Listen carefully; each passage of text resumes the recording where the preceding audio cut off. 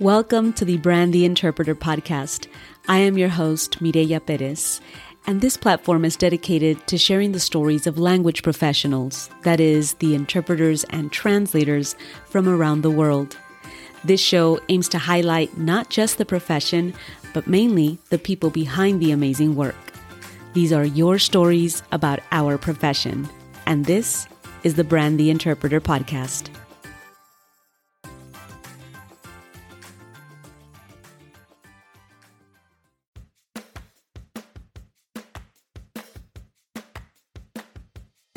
Welcome back, language professionals from around the world, to another episode of the Brand the Interpreter podcast. This is Mireya, your humble host, and I'm really glad that you're joining me again today. And if this is your first time here today, welcome. I am very glad and grateful that you've decided to take a chance on this podcast. Before we begin, I wanted to share a couple of things with you. First and foremost is that I took a bit of some time off from podcast episodes to attend the American Translators Association conference that took place this year in Los Angeles, California. If you've never been to one of these, all I have to say is that as an interpreter or a translator, even if we're community interpreters, that you plan on attending next year's conference. And next year's conference will be taking place in Miami, Florida, out of all places. So start saving your money, look into what it's going to cost and what that movement's going to be like for you for next year in October. And hopefully I can get to see you out there.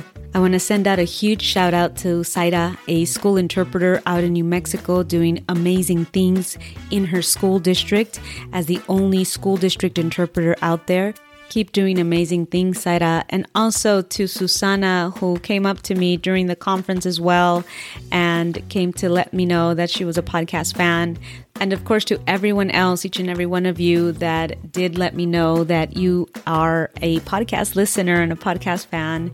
It means the world to me to know that you guys are actually out there and enjoying the content. So I appreciate you, all of you. I hope you know that. The other thing I wanted to mention is that I'll be having another live this month taking place on Thursday, October 27th at 12 p.m. Pacific Standard Time with returning guest Cindy Rote. So if you've not already submitted your question, head on over to the episode notes, click on the link to submit your question, which will be answered directly by Cindy Rote on the live. So write it down. This will take place October 27th at 12 p.m. Pacific Standard Time over on the YouTube channel. And last but certainly not least, if you've not already taken the time to rate and review this podcast, I ask that you please take a quick moment. It takes only a couple of seconds to head on over to the podcast on your favorite podcasting platform and give it a rating. I would appreciate a positive rating if you are enjoying this podcast and you've learned or taken a lot from it. It really helps the podcast and being able to show up for others that are looking something similar or for it exactly. So please take a quick moment and show your love and appreciation for the content, for the guests that come on here by giving it a positive review. I would really, really appreciate that. Okay, and now on with the show. Before continuing with today's episode, I must advise you that today's content may be a trigger to those that have experienced domestic violence. If you or someone you know is experiencing domestic violence, help is available. Please call 1-800-799-7233. Listener discretion is advised. Mohamed Nagy graduated with a bachelor's degree in English Language and Literature back in 2016 and started his career as a literature teacher right before applying for a position he saw on a small ad in search of interpreters. For the past 7 years, he has been working to improve his skills and ascend the ranks to become a very highly rated interpreter. He's worked as a medical interpreter for the last 7 years, an RSI United Nations interpreter for 3 years, and most recently became a court-certified interpreter. Joining us today, all the way from Egypt, please welcome Mohamed Nagy to the show.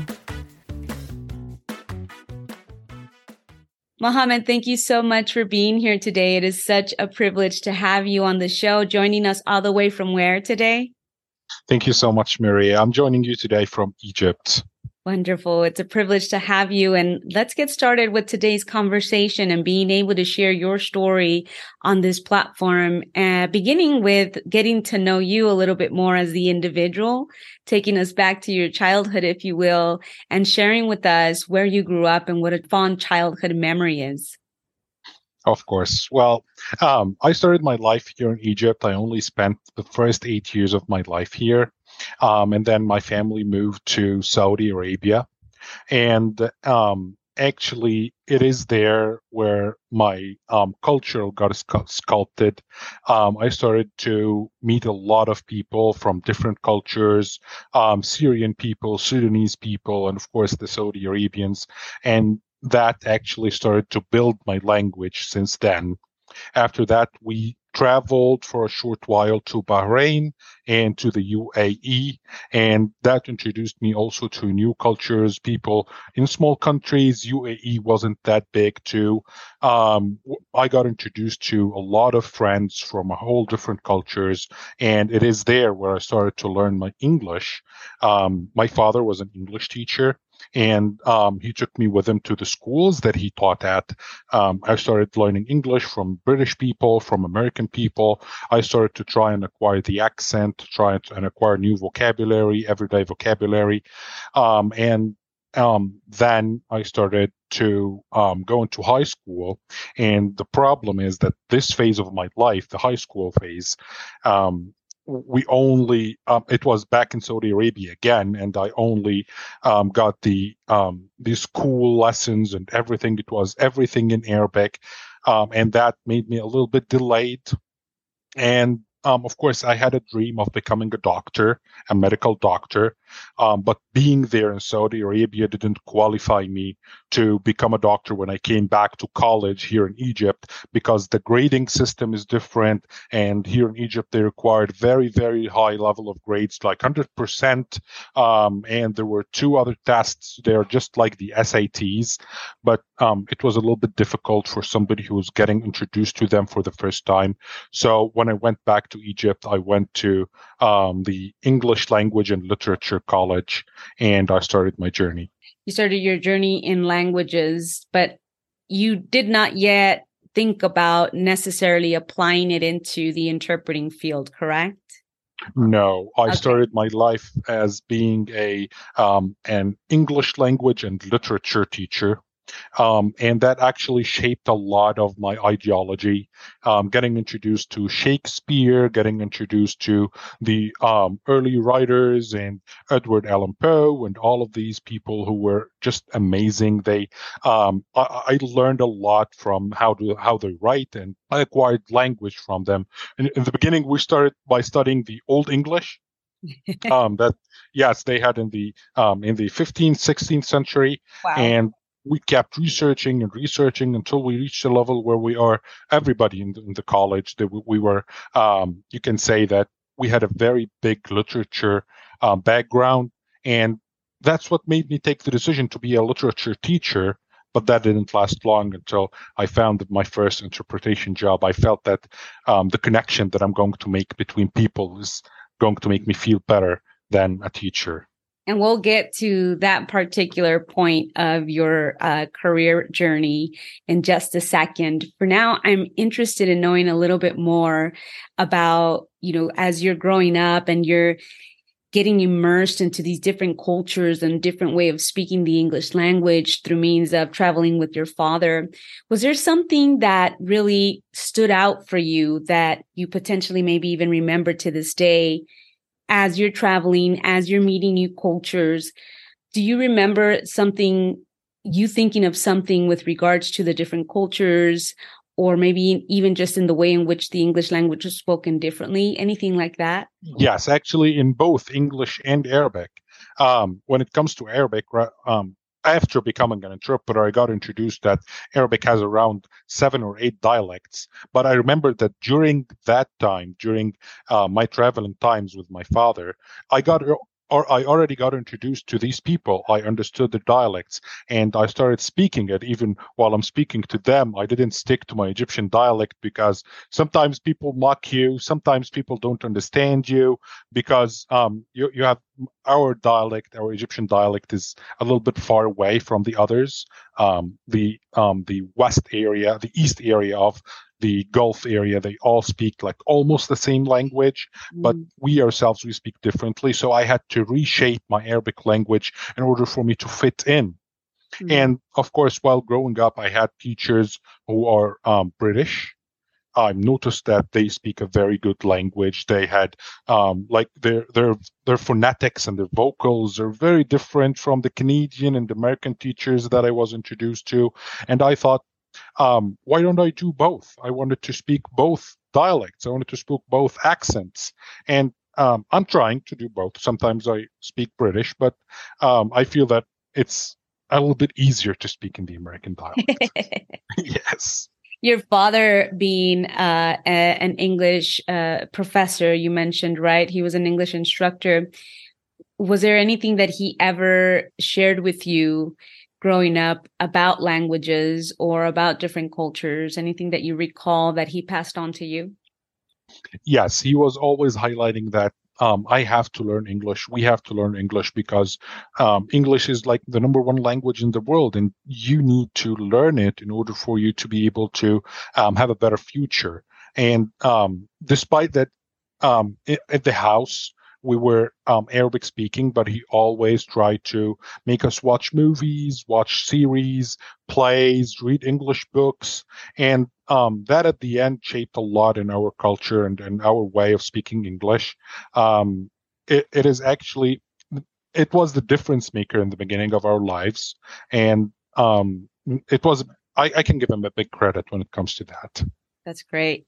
Now, speaking of you only speaking Arabic at home, you know, still listening in the background and being immersed into the English language somehow, I have to admit that you don't have a heavy accent when you speak in English. And I have to ask only because there are people that have accents that want to know how to improve their accent, even though having accents is not a bad thing. Having accents is a beautiful thing because, Yes. you know, it highlights the fact that you speak different languages.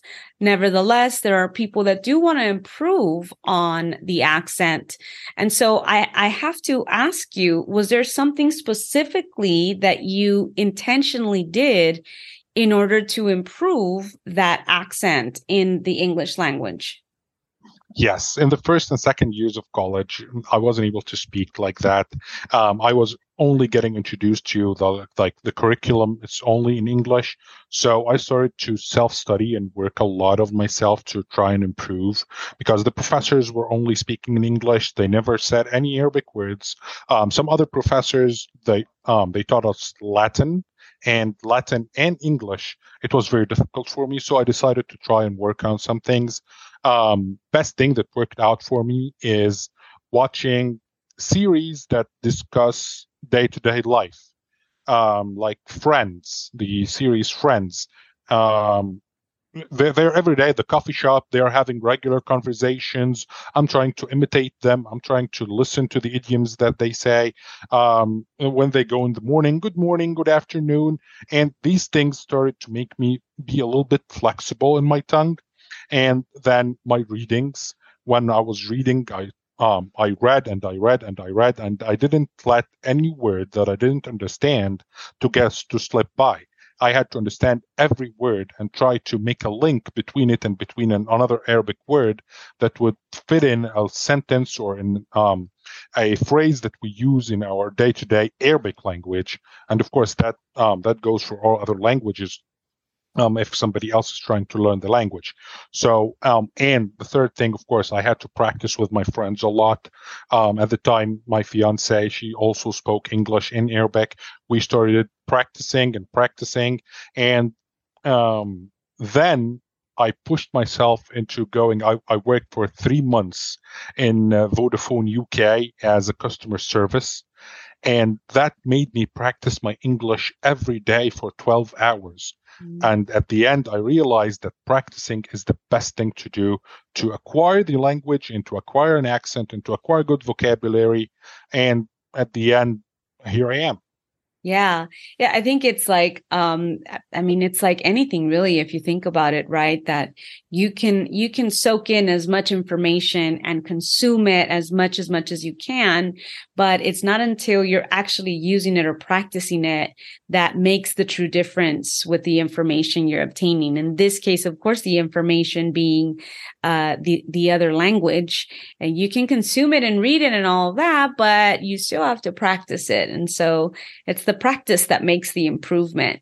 Just keeping the knowledge or absorbing it doesn't necessarily help you. It's almost like you hear some people say, I can understand it well, I just can't speak it, right? Because they've consumed all the information. And so they're able to understand it well. But then when it comes to pronunciation or speaking it, or it's sounding, like with fluency, it's probably because they're not doing some of the things that potentially you were doing, right? So, anyway, thanks for sharing that. I just know that I've received some questions, with regards to accents, and, that I've tried sharing information on embracing accents. Accents are a beautiful thing, but there are people nevertheless that do intentionally want to improve. And so, that's why I posed the question. Yes, and I have a linguistic reply on that, actually. When there is a little child who's learning the language, you don't feed the child the language. The child learns on their own and they process the language. You don't tell the child, speak the American accent, speak the British accent. They just acquire the language and they practice it. And then at the end, they speak that language. There is no theoretics in this, just practice. If you practice, you're going to reach where you want. I love it. Thank you so much, Mohammed, for having shared that.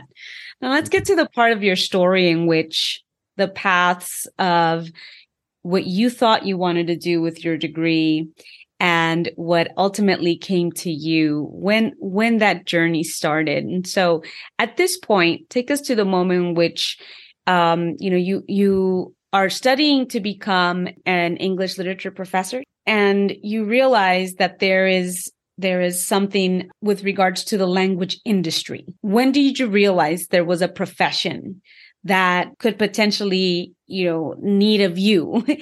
Take us to that moment. In college, we only got introduced into written translation. I didn't know that there was other parts of translation that is spoken, which is interpretation. After I graduated, I started my work as an English teacher. In the beginning, I was an English instructor for people who do not speak English. And then I started teaching in a school for younger students, grade and the higher grades and the lower grades, and it was only literature. During that time, I saw a job posting saying that there is an interpreter vacancy, and this is going to be for the first time in Egypt. We're opening this. It's going to be an international account in the United States and Canada, and you're going to be serving calls from hospitals. It's medical. You're going to be serving calls for the police, with the courts. I looked up interpretation right away, and I started thinking, why not? Doing this connection between people is going to make me happy. Of course, it was a big decision to make. I was a teacher for around 3 years at that time, so to switch my career, to start being an interpreter all of a sudden, I don't know how to phrase it, but it was like I didn't think a lot. It was a big decision, but I just went for it. It was something new. It was something that I felt that I wanted to do. And it was very exciting because I told you I dreamt of being a medical doctor before. And once I saw the word medical and interpreter, that's a medical linguistic. Oh, let's do that. A medical linguist. Let's do that. And I hopped in right away. What did you come across when you decide that you're going to do this? And then you're actually introduced into the conversations of what it entails. What stood out for you? The new challenge. The new challenge was biggest highlight of everything. I had to take a decision where I'm a 22 years old person who's going to take a very big step. I'm jumping into a very blind spot. I don't know what am I going to find. I don't know what am I going to do. And actually, when I looked up the company, when I looked up the industry itself, I found that it is a very, very big industry where you can develop yourself to become something that is much bigger than just an interpreter. You can be an interpreter with the United Nations. You can be an interpreter with somebody who is a very important figure in a country. I worked and worked and I worked, and of course, right now I can. Later, we're going to speak about that. But right now, I reached the levels which I read before going into the industry, and there was a dream. And it's not only a dream; it was like a goal. And I know that I haven't achieved a very big part of it, but I still have my life in front of me, and I'll see where am I going to go. What did you find the most challenging? Because you just mentioned that in school you had one course and it was translation only, but then now you're doing the oral interpretation. And, what did you find most challenging as you started navigating your way through these assignments? The most challenging was that I'm a literature student. I know linguistics, I know English, I know vocabulary, I know grammar. But all of a sudden, you're getting introduced into a whole new booklet of vocabulary, which is the medical terminology. It was around 300 pages, and we had to study that within 4 weeks, and to get tested in it. And with all the other branches of medicine, OBGYN, pediatrics, cardiology, pulmonology, everything. You need to study all of that within 4 weeks, and you need to pass a very big exam where nobody in the company knew how that exam will be, because we are the first ever batch, the first 16 people to join an interpretation company in Egypt. The trainer didn't know anything. They had an agent from the mother company who the company in Egypt acquired, and then they sent somebody to attend the training with us. Around me, there were doctors, there were pharmacists, there were dentists who understood more than me. But of course, I had to change my course. I had to change everything that I knew in order for me to acquire all of that amount of vocabulary and turn into a medical interpreter, actually. And also adding to that, there was banking terminology, police terminology, and the note-taking. This is something else. This is something that maybe we need a special podcast for it, because interpreters need to know how to take notes during interpretation. And actually, I had a very great trainer who did wonders with all of us. Taking notes now changed into an art, because if I'm going to explain that, I don't know how to explain it, but taking notes has to be not only taking these notes, taking numbers, taking addresses, taking what they're saying, but you have to know what these people are feeling. Mm-hmm. You have to try and deliver if they are in pain. What kind of pain is that? Are they sad? Are they feeling down? Are they feeling depressed? Sir, your patient is not feeling very well about this conversation. Do you have any other questions to ask? All of these things shaped how I became after that, and these were very challenging in the beginning.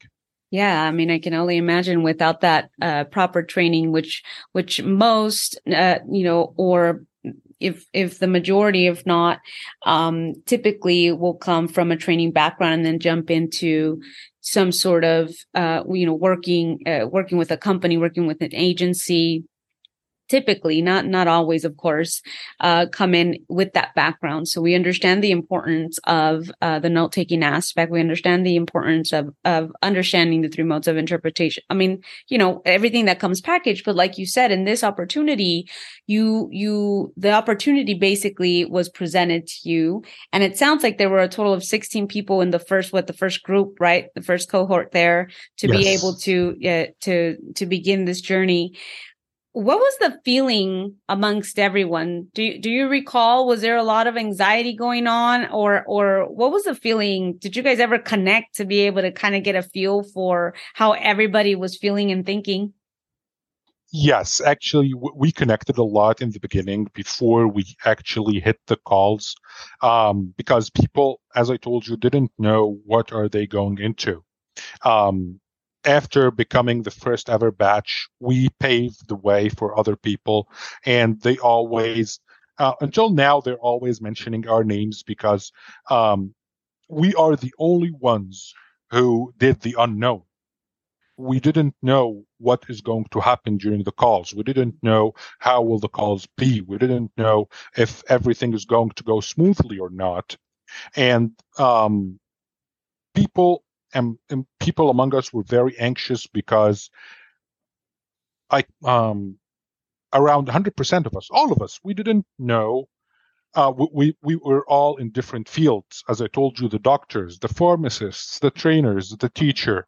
Um, we all didn't know what is going to happen after I become an interpreter. Come on, today I'm a doctor, tomorrow I'm an interpreter, and maybe they're still studying, maybe they're still doing their diplomas, their masters, but they're doing the interpretation job as a side job, and actually most of them decided to take interpretation as a full-time job. Um, and that was the biggest highlight. The people jumped from something into interpretation all of a sudden, and actually we did great. And that's one of the things that I'm proud of. Everybody did great. Those people, every last one of them, they were great. That's so wonderful. Take us into the moment where you obviously passed, right? This is, and correct me please if I'm wrong, you're doing it, or it's going to be at this point, an over the phone interpretation. That's what you guys are jumping into, or is it VRI? It was over the phone in the beginning, and then we got introduced to VRI. Got it. And so when you sit down and take that very first call, take us through that moment. What was that like for you? Was there someone there with you on the other line? What was that like for you? Yes, it was like an experience for the whole 16 people to start and take calls. For myself, we didn't have a supervisor. She was logging in with us to start and take calls and know what is going to happen and how are they going to assess us and how are they going to give us the grades upon the interpretation. So we worked only with like a supervisor of the supervisor, and he was an interpreter. He attended the training to know how the things are going to happen, and he was only monitoring people from afar. But my very first call, it was actually a labor and delivery call, No. and yes, and the woman was screaming, and it was a word, the epidural. That word, the trainer kept telling us all the time, guys, we're not still introduced to epidural here in Egypt, but you're going to hear that word a lot. Not all of the hospitals use epidurals here. So you guys are going to hear that word a lot. And once the call started, interpreter, we're going to get the epidural consent from the patient. And the patient is screaming and her husband is there. And oh my God, it was like huge for me. I was very anxious. I started to sweat. People around me, like they were taking calls, some of them taking phone company calls and other doctor appointments, just minor doctor appointments, but it was a huge call. And actually, one of my colleagues in her first day, she had a 9-hour labor and delivery call. She stayed on the call for 9 hours. Oh my And gosh. yes, and everybody we were like clapping, come on, you're going to finish it. And we didn't go to our breaks on that day. We were watching her interpreting, and we were all astonished. Everybody was doing well, but she was there in her zone, and she was interpreting her very first call, and it was very difficult. The woman had a very severe case in her delivery, and then we all started. Wow. The day ends, and what do you Yes. I thought that I can't wait to do that tomorrow again. Yes. And it was very enthusiastic. It was very energetic. And of course, about interpretation, you have to be there all the time. You cannot be distracted. And that actually, in the beginning, caused me a lot of stress and caused me a lot of inability to sleep well and inability to wake up well. All of that mental energy that I have to spend every day. I don't want to say that it costed me, but I want to say that if if I if people didn't watch themselves while doing that, they are not going to be well. They're not going to be able to wake up and do the job the same way they have to do it. They're not going to be 100% productive. Yeah, and the taking care of yourself part is actually a topic we're going to get into in just a little bit. But I do, want to highlight the fact that you just mentioned something important, which has to do with being there 100%. Now, the difference in your particular case is that you are over the phone interpreting. So why I highlight this is because, let's say, for instance, when we're in person, the emotion of the person, the facial expressions of the person we are interpreting for is present, and it's visible to not just the people that are there, but it's visible to us, right? And so there's no need to strain to be able to make the connection of what they're actually feeling as they're saying it, because we can see it. When you're over the phone, it takes this extra sensory almost of yours, which is really connecting mentally with what they could potentially be looking like right now. What are they going through as they're speaking? If they're in pain or in distress or anything like that, you're imagining the scenario in your mind, which that in itself, I imagine, as you're speaking, as you're trying to convey the message, as you're converting in your mind. I mean, there's all this stuff happening. So I wanted to highlight that because you did mention that just now real quick. And I think that is important to what we're about to get into right now, which has to do exactly with what you just mentioned. Now, in the beginning, it is excitement because it's something new, right? It's something fresh. And like you said, that connection with people and the helping people part was definitely there. But being that this was something new for you guys there, a group of 16 people only, and suddenly are bombarded with all these calls. After perhaps not even a long time, after a short while, this can take a toll on one mentally. Like the first 9 hours, like for someone could have been like, wow, I mean, yes, that was super stressful or very difficult, but I got through it. That was great. I'm proud of myself. But if we have something like that as professionals, day in and day out, burnout comes extremely fast. So talk to us about how this began to take a toll on you when you started doing this day after day, day after day. What did you begin to experience? So, over the phone interpretation is not only about the everyday flu visit. It's not about, I have a cold, doctor, please treat me. It's not about people who are calling the phone companies and making complaints. It's about a day with people who has trauma. Another day or another call, it's a psychologist office. Some other day in a homeless shelter.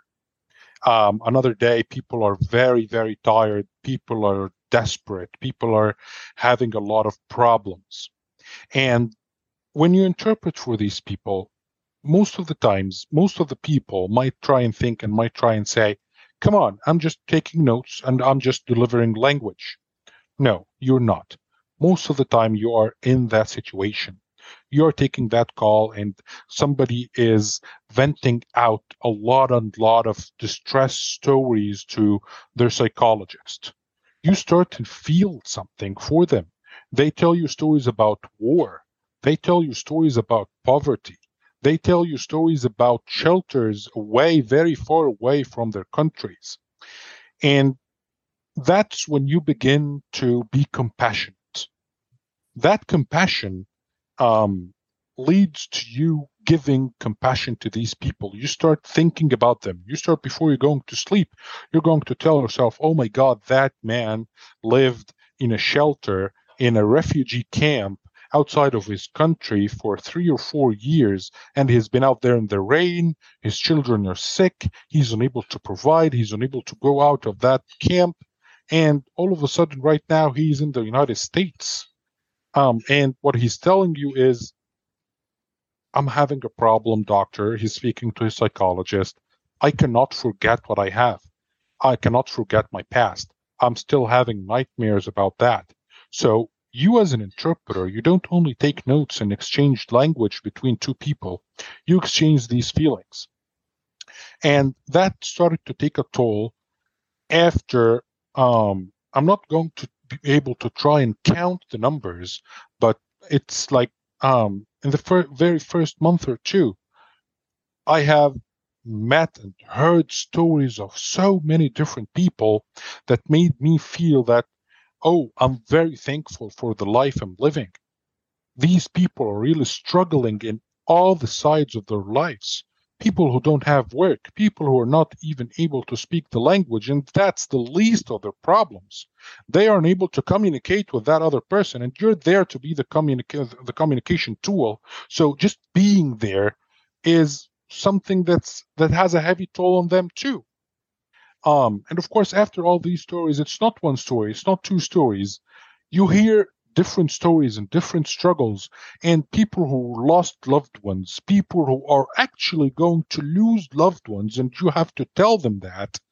People who are going to be diagnosed with cancer, people who are going to, you're going to tell them, you are going to pass away in 3 months. You're going to pass away in a week. We're sorry. You have to go home and stay among your loved ones because we're unable to help you. All of these things, when you say them, they take a toll on you. Imagine that you in your life, or a person in their life, they take the toll of somebody's death, or of losing loved ones, or trying to travel away from their loved ones. We experience it as individuals once or twice or dozens of times, a dozen times, 12 times during our life. But actually, as an interpreter, I experienced that during the day for not less than 35 times with 35 different people. Wow. I imagine that day after day of taking this all in, it's difficult to unplug. You can say my workday has ended, but your mental fatigue, I imagine, continues. And you get to the point in your interpreting career in which it does eventually take a toll on you, with a breaking point for you, correct? Share with us the story of when this finally came to the peak in your career in terms of peak of emotional distress and the inability to know what to do with it. Walk us through that moment. Let us say that it started out as stress. Stress is a part of being mentally, having a mental fatigue. Everyday experience, with the same stressful environment, with no resources, with the excessive amount of hours that we had to work. Of course, at that time, we did not get enough pay to only work 9 hours and go home and that's enough. We're going to have enough. No, we had to work 15 hours, 20 hours sometimes in order for us to get a good pay. And that made us, of course, have to encounter a lot of more calls and a lot of more people. And actually that I can call secondhand trauma. We started facing trauma from the stories that we're hearing. Some people were able just to vent it out, forget it completely. Some other people, no, they aren't able to do that. And that develops. Some people developed into depression and they are unable to forget that. And they're still having a lot of thoughts about what happened before, and they're still thinking about it every day. And some other people were able to get help, either help from loved ones, help from professionals. And that is actually where we started to try and tell each other, um, what we're doing is difficult. Let's speak about it. Let's try and do something. As for myself, there was a very, like, it was the highlight of my interpretation career. It was the most difficult call that I've ever encountered. Yes, I have told people that they're going to die. I have told people that their loved ones are going to die. I have told people that they are unable to see their loved ones again because they cannot travel. But this one, actually, it was very difficult. The call came in from a 911 call. And the person who was talking on the line was a son of a man. And that boy, he had a gun in his hand, and he started the call by saying, I have a gun in my hand, and I will kill my father and kill myself because my father is is doing a lot of domestic violence towards my mother and my sister and myself. And he's very abusive. And I'm not calling you guys because I'm going to kill him or I'm going to kill myself. I'm just calling you to come and clean the mess before my mother and sister come home and see the blood and the bodies on the ground. That is the only reason why I'm telling you this. So the police operator, she was very smooth. I was very smooth. I was trying to calm him down. Relaxed. What is your address? He didn't say what is his address. Of course, his address populated on her system. And she was trying to discuss, so what did he do? What did your father do? Why are you feeling like this? Just a couple of minutes, 2 to 3 minutes, we heard the police banging on the door. Open the door, it's the police. And all of a sudden, 2 gunshots were fired. Bang, bang. I'm on the phone. The police broke the door. They came in. Operator, we have 2 dead bodies. And her only response to me was, interpreter, that was all. Thank you. Have a great day. And she hung up. I just laid myself back in the chair. I totally forgot that I need to log out or put on a break or something. And the next call rang in. It is auto answer. So the calls come automatically in. And it was a call from another company, a telephone company, a guy who was having a dispute for $1.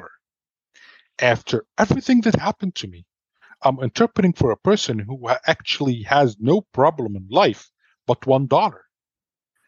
That made me soak in tears. After I finished that calls, I went downstairs and I soaked in tears. And that day, before that, I was only socially smoking. I was smoking hookah. After that day, I started vaping because of the stress that I had.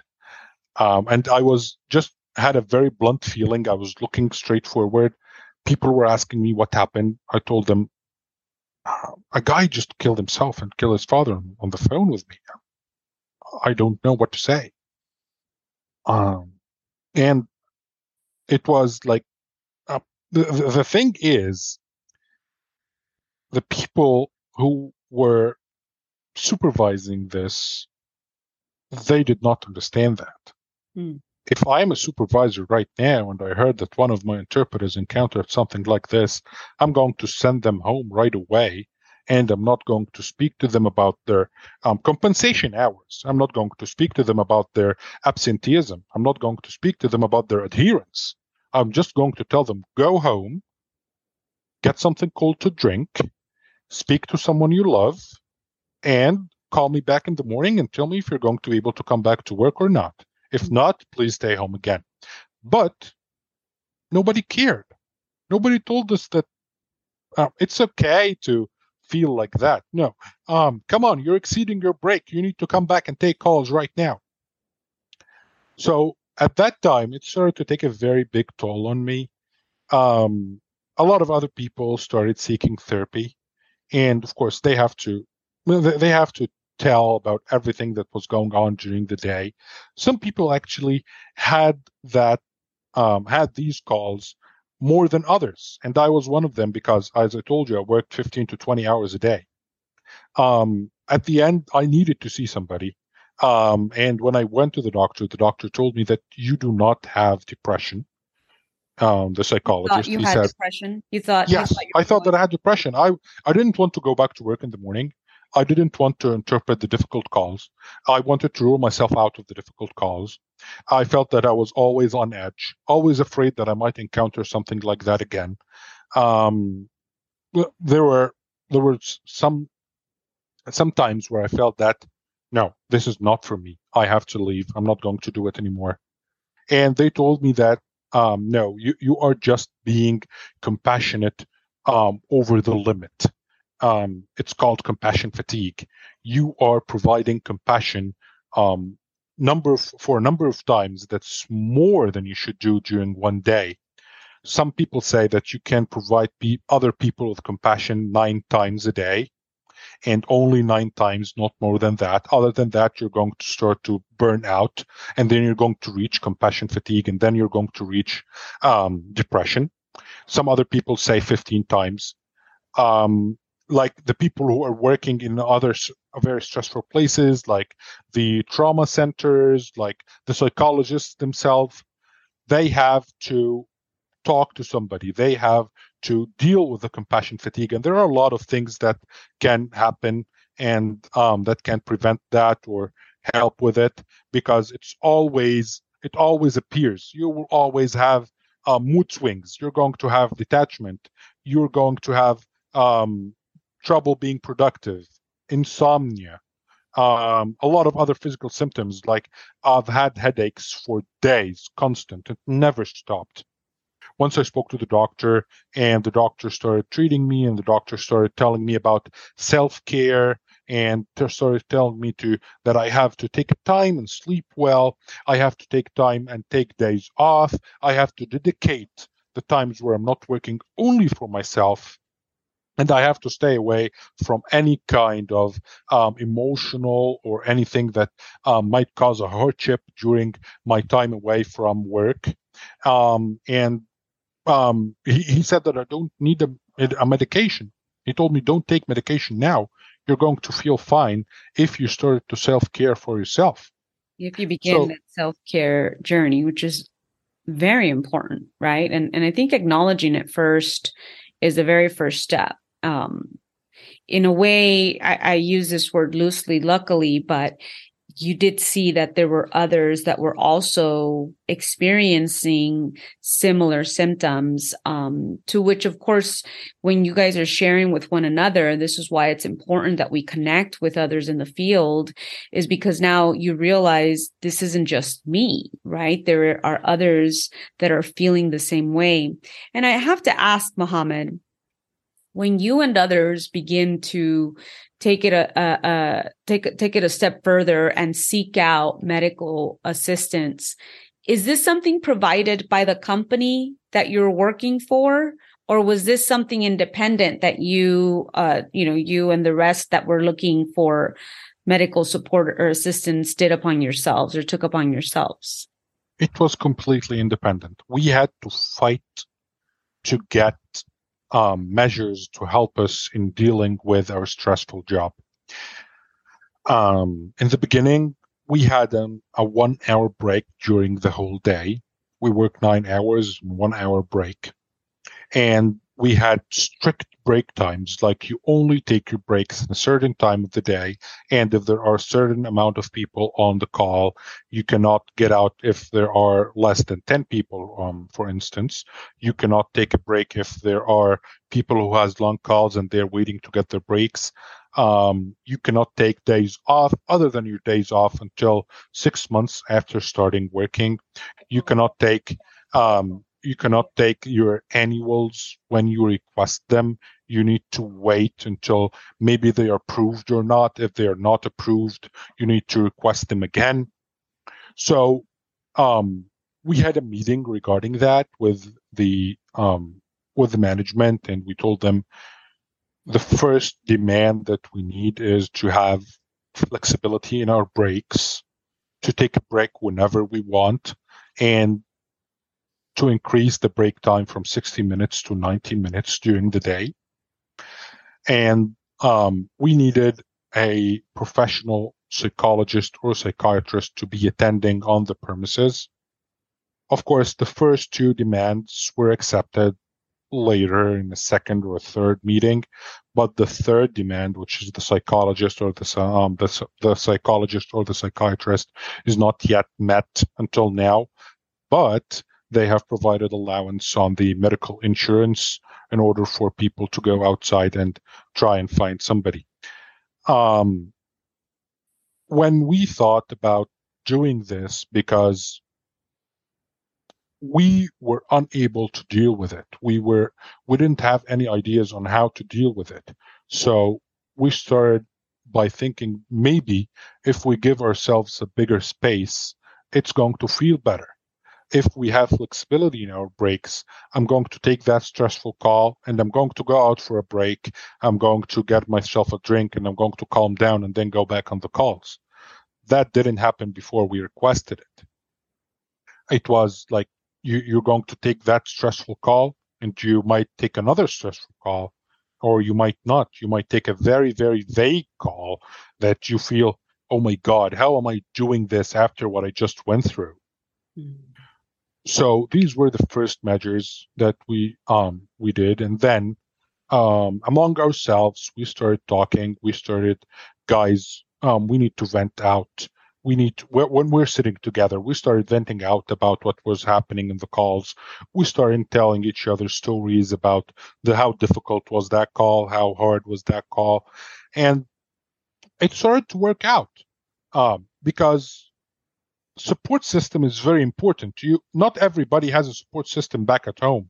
Most of the people who were working with us, they went home to an empty apartment and they just slept alone and they lived alone. And some of them came from different cities and some of them had problems in their lives. And so we had, I for myself had a support system, but others, I had to be the support system for them with some of my other colleagues who were also as senior as I am.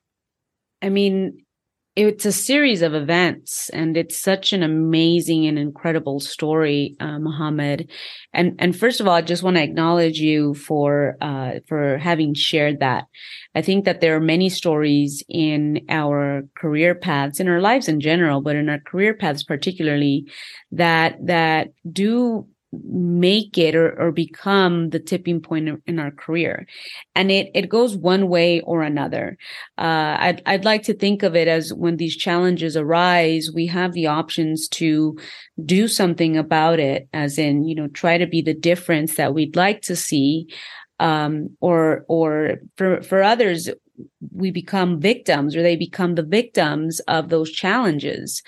To which it just means that, somebody else that perhaps goes through it may want to become a part of the solution, and have the strength to do it, because day in and day out with such, not just mental fatigue, but I think this is a word to highlight, compassion fatigue, as you mentioned, that wasn't even in your vocabulary, at the moment.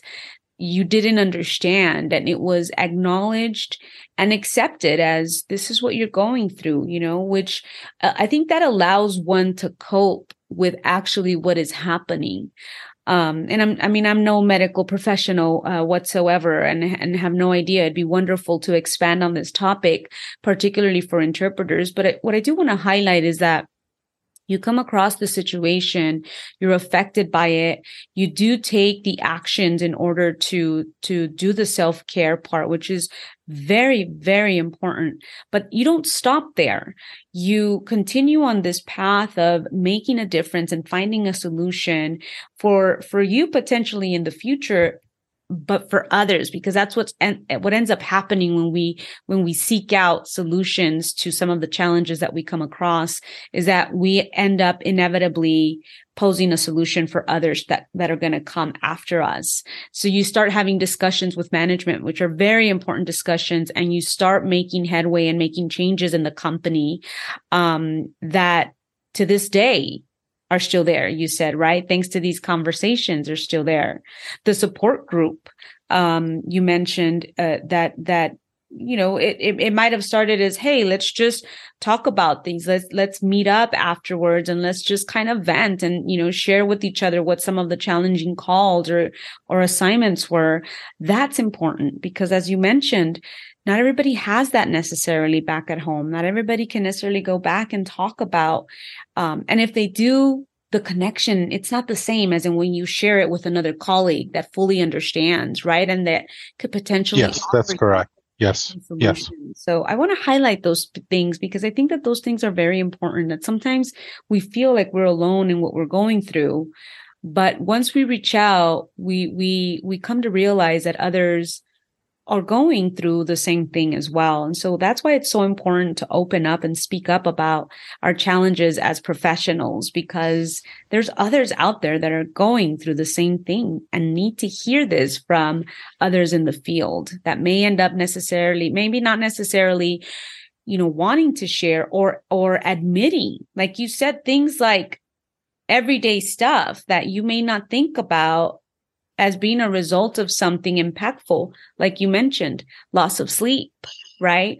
Headaches. These are things that can come for any reason, but you don't necessarily associate it with something called compassion fatigue as an interpreter that is doing these assignments. Yes, and actually, the first thing that we need to do about that is to understand that it is a process. It's not a matter of one day. One day you're living your life with a great deal of energy and enjoyment, and the next you wake up exhausted and devoid of any energy. You're tired, both physical and emotion.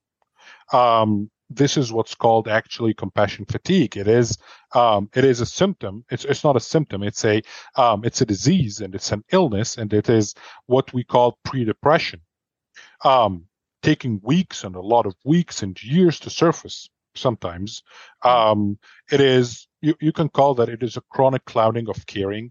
You're caring about a lot of things. You're caring about these people you're interpreting for. You're caring about yourself. You're caring about the others in your life, your family, and then all of a sudden something very bad happens in your life and you realize, oh my God, I'm going to have to wake up and go to work today again. And during that time at work, you give compassion to all of these people. So you start wearing out. You start having inability to do that anymore. And there are things that we need to do in order for us to try and avoid something like that. When we start feeling something like this, we have to take a time out. We have to discuss the issue with ourselves. If we have a big mental capacity, if we have enough mental capacity to understand, come on, I've been like this, now I'm like that. I don't like this. I have to identify what's important to me. It's better to find somebody to talk to, understand that the pain is normal, and start having a schedule, exercise schedule, timeout schedule, sleep schedule, because you're sleep deprived too. You have insomnia because of what's happening. And other things that we need to stop doing, we have to stop the first thing that we think of when we have this compassion fatigue or the fatigue from the things that we're doing every day, from giving care, from taking care of others, from providing compassion to others, is we're going to think that, come on, I'm going to leave this job and I'm going to get a new job. No, you need to understand that you are going to find these issues in all the other jobs that you're going to have. You might face similar issues. You will have to stop blaming others. It's not the problem. It's not their problem that you are not dealing with this well. It's not their problem if you're not breathing. It's not their problem that you're working very long time and during these long hours, you're working very hard and you're not taking breaks for yourself. You need to do that. You need to stop neglecting your own needs and interests. I love that. It's a great point to make, especially as interpreters. We enter, for the most part, I'd like to believe, with the intention of helping others. And we're so devoted to that mission that we forget to take care of ourselves, that we forget to, watch out for ourselves and our own well-being. And so, super important topic. I very much appreciate you highlighting this and bringing it up. And I'm hoping that for those that are listening and can connect with something that Mohammed is sharing as far as symptoms were concerned, this is a real thing. And so I'm hoping that you are taking notes and really taking in what he is saying as far as how he and others that he was working with were able to pull themselves out of this. And it did take intentional effort. And I think that that's the most important part. What you're saying is that even if you leave the job because you feel that it's too stressful, the fact that you don't acknowledge and try to do something about what you're going through and feeling doesn't mean that it's going to leave just because you leave the job, right? It's going to follow you, and it may end up showing up later on somehow, just because it was never truly addressed. So thank you for having shared that, Mohammed. I want to move and change the topic a little bit now into present day, because you went from starting out your interpreting career as an over-the-phone interpreter, and now you are doing other things that you're super excited about, and I'm excited to share with everyone. So walk us through what ends up happening and what opportunities you've been able to come across as a result of making your way into the interpreting profession. Well, back in the day when I started, when I looked up interpretation, when I had the job posting, and I saw the job posting and I thought about becoming an interpreter. The first thing that came up into my Google search was a United Nations interpreter. I was astonished. Come on, can I be a United Nations interpreter? And I started as just an over the phone consecutive interpreter, because there are two kinds of interpretation, or three kinds actually. I started to be a consecutive interpreter. I did that for 7 years within one company. I stayed there. For 5 years within one company. I've been doing the whole interpretation for 7 years. And when I quit my job last October, actually, the 17th of October in 2021, which was the day like yesterday, but last year, I thought about, come on, let's try and make a new challenge. Why don't I try and see myself if I am going to be able to become a simultaneous interpreter? Being a simultaneous interpreter is going to be the first step to take me into becoming a United Nations interpreter. And actually, I ascended the stairs very quickly. The ladder is huge, but I ascended there. I don't know. Maybe is it luck, or is it? Am I just do I have the talent? And actually, when I looked it up, I found out that it is just like soccer. It is just like tennis. You're talented, then you're talented. You can do it, then you can do it. Even the people who are going to practice and are going to try and be as good as the people who are talented, I'm sorry to say that, but you have to work very, very hard to acquire the ability to becoming a simultaneous interpreter. And I started my job, my first ever simultaneous interpretation job was through a website. It was for a college in Saudi Arabia. And they have brought this educational professor who is going to provide them with new methods of teaching and new methods of dealing with the students, and stop using the books and stop using reading and stop using subjects. And people and students need to learn within their environment. They need to learn by actions, not by learning, just listening to what you're saying. And it was a whole new experience. Come on, Mohammed, you're going to be a simultaneous interpretation for this professor.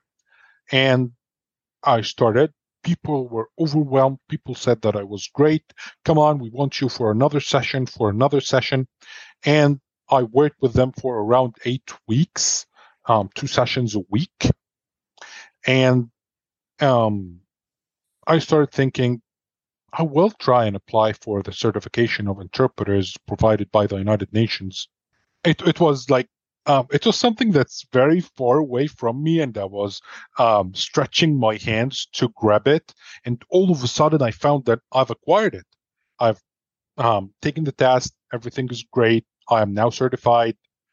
I've started working for a company that's affiliated with the United Nations itself. I have interpreted over 59 conferences with the United Nations, UN Women, African Union, United Nations themselves, the group advisory meetings, and right now, during this present, I'm going to say in the future, I'm going to be hopefully interpreting the COP27, which is the biggest environmental conference during the year. Um, I'm I'm excited from now.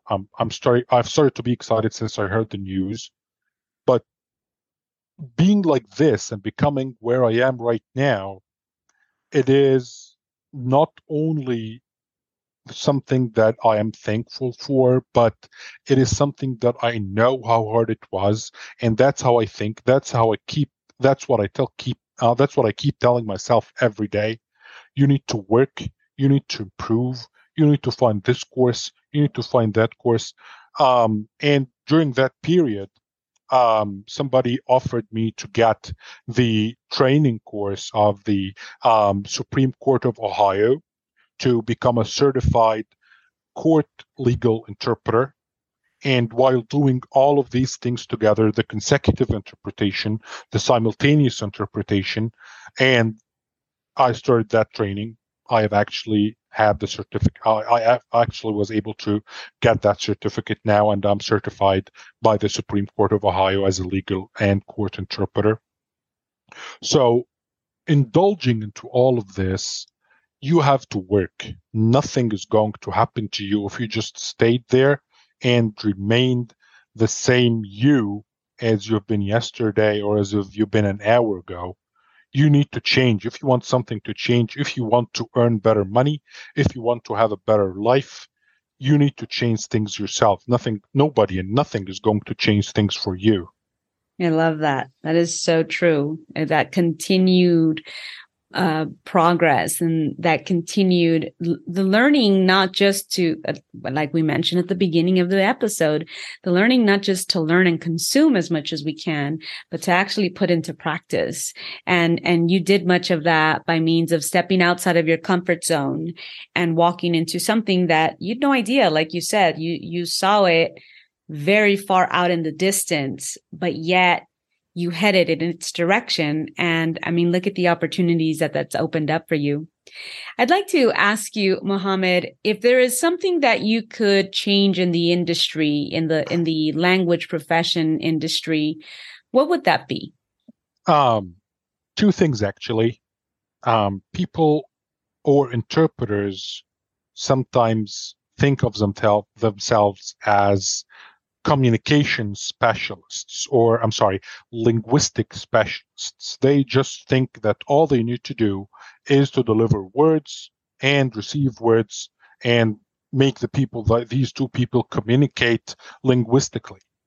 But you have to understand as an interpreter that you have two roles, that these roles as an interpreter, you need to work on and you need to work with in order for you to achieve the best interpretation that you will ever do. The first role is the culture broker, which is most of the people don't do anymore. You need to let that person understand the culture of the other. If they are having a certain problem, if they're having a problem with a food, or they're having a problem with dealing with a male or a female, if they're having a problem with staying in this room and not that room, if they're having a problem with the interpreter themselves, if the interpreter is not from the same country, you need to deliver that to the person who speaks English. You need to tell them, come on, that person, he has this cultural thing, and we need to respect that in order for them to feel comfortable.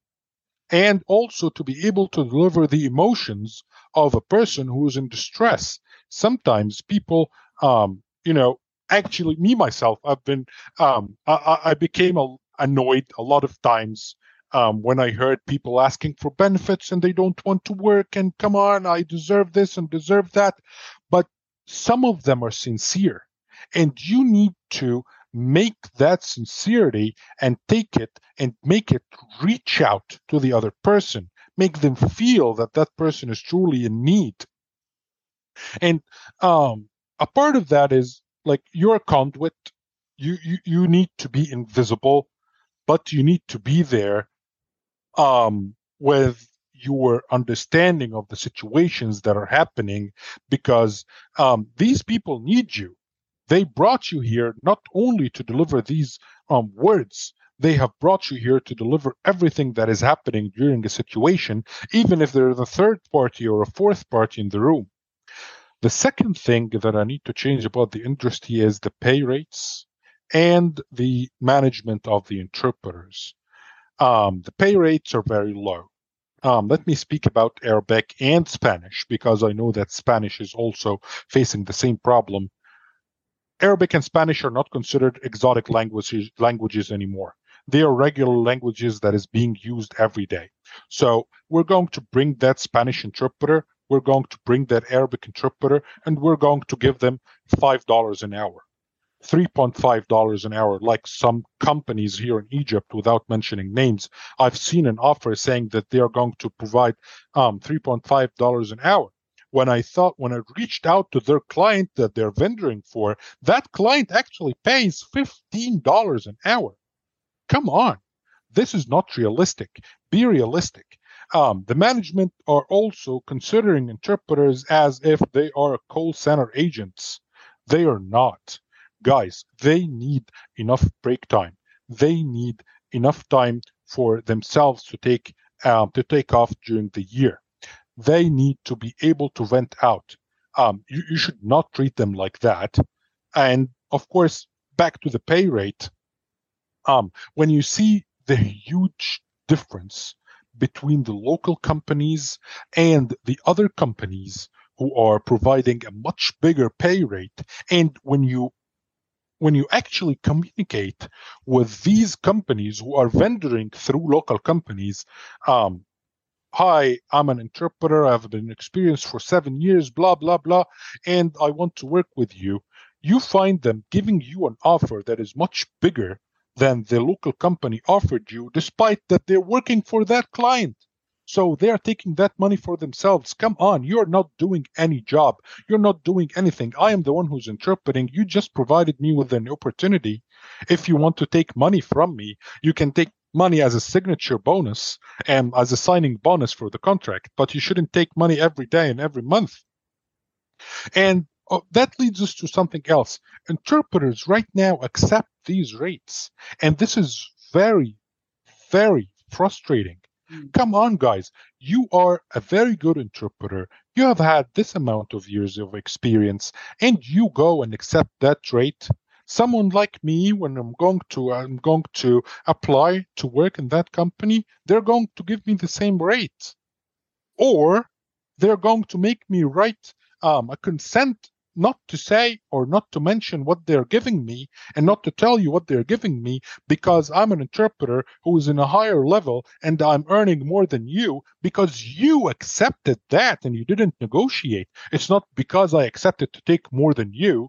No, you accepted to take lesser pay because that's how you evaluated yourself. Come on, guys. You are great. Interpreters are doing a lot of hard work. You need to understand that accepting these payments and accepting this amount of money per hour or per minute or per day or anything at all, or some interpreters accept a cent per word in translation. This is really frustrating. When you do that, you're affecting everybody else, because that's how the market will work. Because when they find you taking the dollar per hour and they know that I'm a much, much better interpreter who takes $15 per hour, they're going to hire you and they're going to fire you in the first mistake, in the first occasion, and bring somebody else who takes a $1 per hour, and they're not going to hire me because they know that I'll be consistent, I'll take a higher pay. They'll never be able to fire me because I'm following all the rules and I'm following all the guidelines. So Guys, please respect yourself as an interpreter and respect the industry that you're working in. That's powerful. That's very powerful and very true. It does ultimately come down to what we're accepting as professionals. And it could become difficult, particularly when we're starting out and wanting to accept the business or not knowing how to say no, or even not sure how to advocate for ourselves. But the more we listen to the stories of others in the field, the more we're connecting, the more that we're learning, the better we get at just being able to know how to advocate for ourselves and ultimately advocate for the profession as well. Mohammed, as we get to the close of today's session, I'd like to ask you a couple of final things. And you've given us so much already in terms of recommendations, but is there anything as a newbie, if someone that is starting out, particularly someone perhaps out in Egypt or, the Arabic language that is interested in beginning this journey, what would you recommend as they begin in their new journey as an interpreting professional or language professional? Don't believe the people who tell you, I'm going to give you a month course and that'll make you a good interpreter.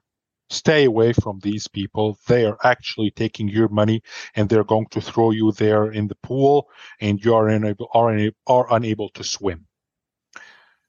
Second thing, improve every day. Improve. Even if you're going to only learn one new word, improve. And that's going to take you to a very different level in the future.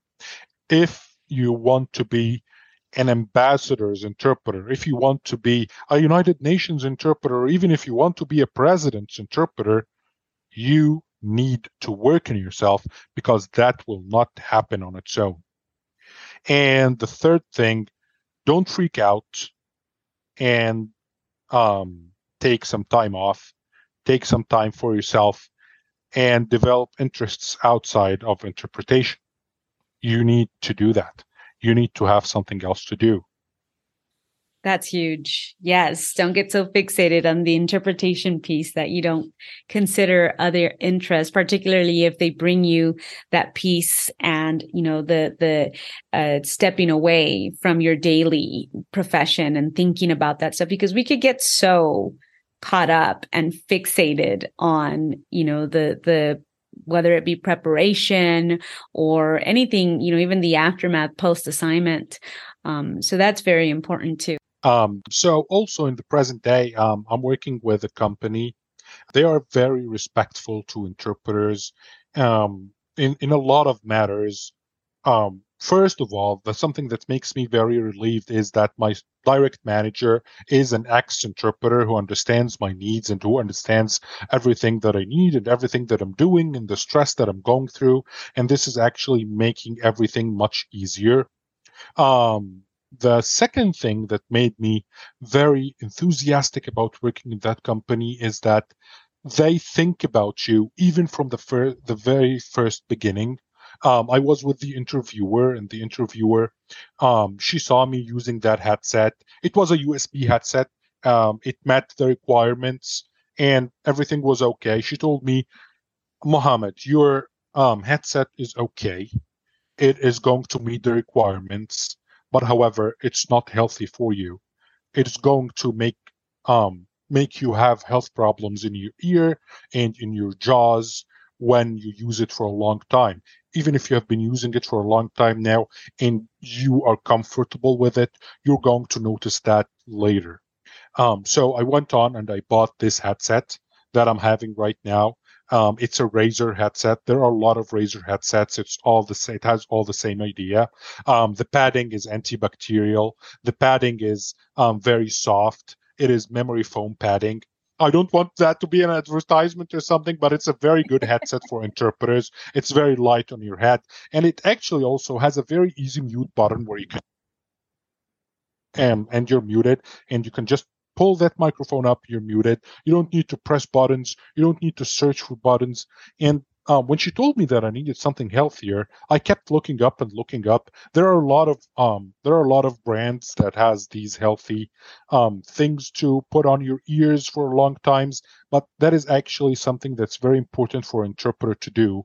Do not use a headset that would make you that would cause you extra stress and extra tiredness over your stress. And at the end of the day, you just take your headset and go to throw it away. Something else that's very important for interpreters, you need to get a headset that prevents you from hearing your own sound or your own voice while you're speaking, because sometimes you get distracted by your own self. So get a noise canceling headset that's going to help you a lot better. Wow, that's incredible stuff. And for those that aren't watching the video, what Mohammed did was raise his microphone piece up and it muted, and then he brought it back down, and we were able to hear him again. So take a look at the video if you're listening to the podcast and you're unable to visualize that. Just take a look at the video to see what he did. Thank you, Mohammed, for having shared that. Mohammed, it has been an absolute pleasure speaking with you. I very much appreciate the stories that you shared, your story in particular as it relates to the profession. And I can only hope that it gets to the ears of the people that really need to hear this and hear your recommendations and be inspired by your messages, be inspired by your story, and hopefully are out there just making our profession much, much better and sharing and connecting with others as well, improving our profession, highlighting it by means of sharing our stories and connecting with one another. And you absolutely did that for us today. And I just want to thank you again for being here and being willing to share your story on this platform. I thank you so much, Maria. It's been an absolute pleasure. Hey, thanks for sticking around till the very end. If you'd like to connect with me, head on over to the website, brandtheinterpreter.com, and click on the Connect With Me tab. You can also stay connected on social media, Instagram, Facebook, YouTube, as Brand the Interpreter, or Mireya Perez on LinkedIn. Till next time.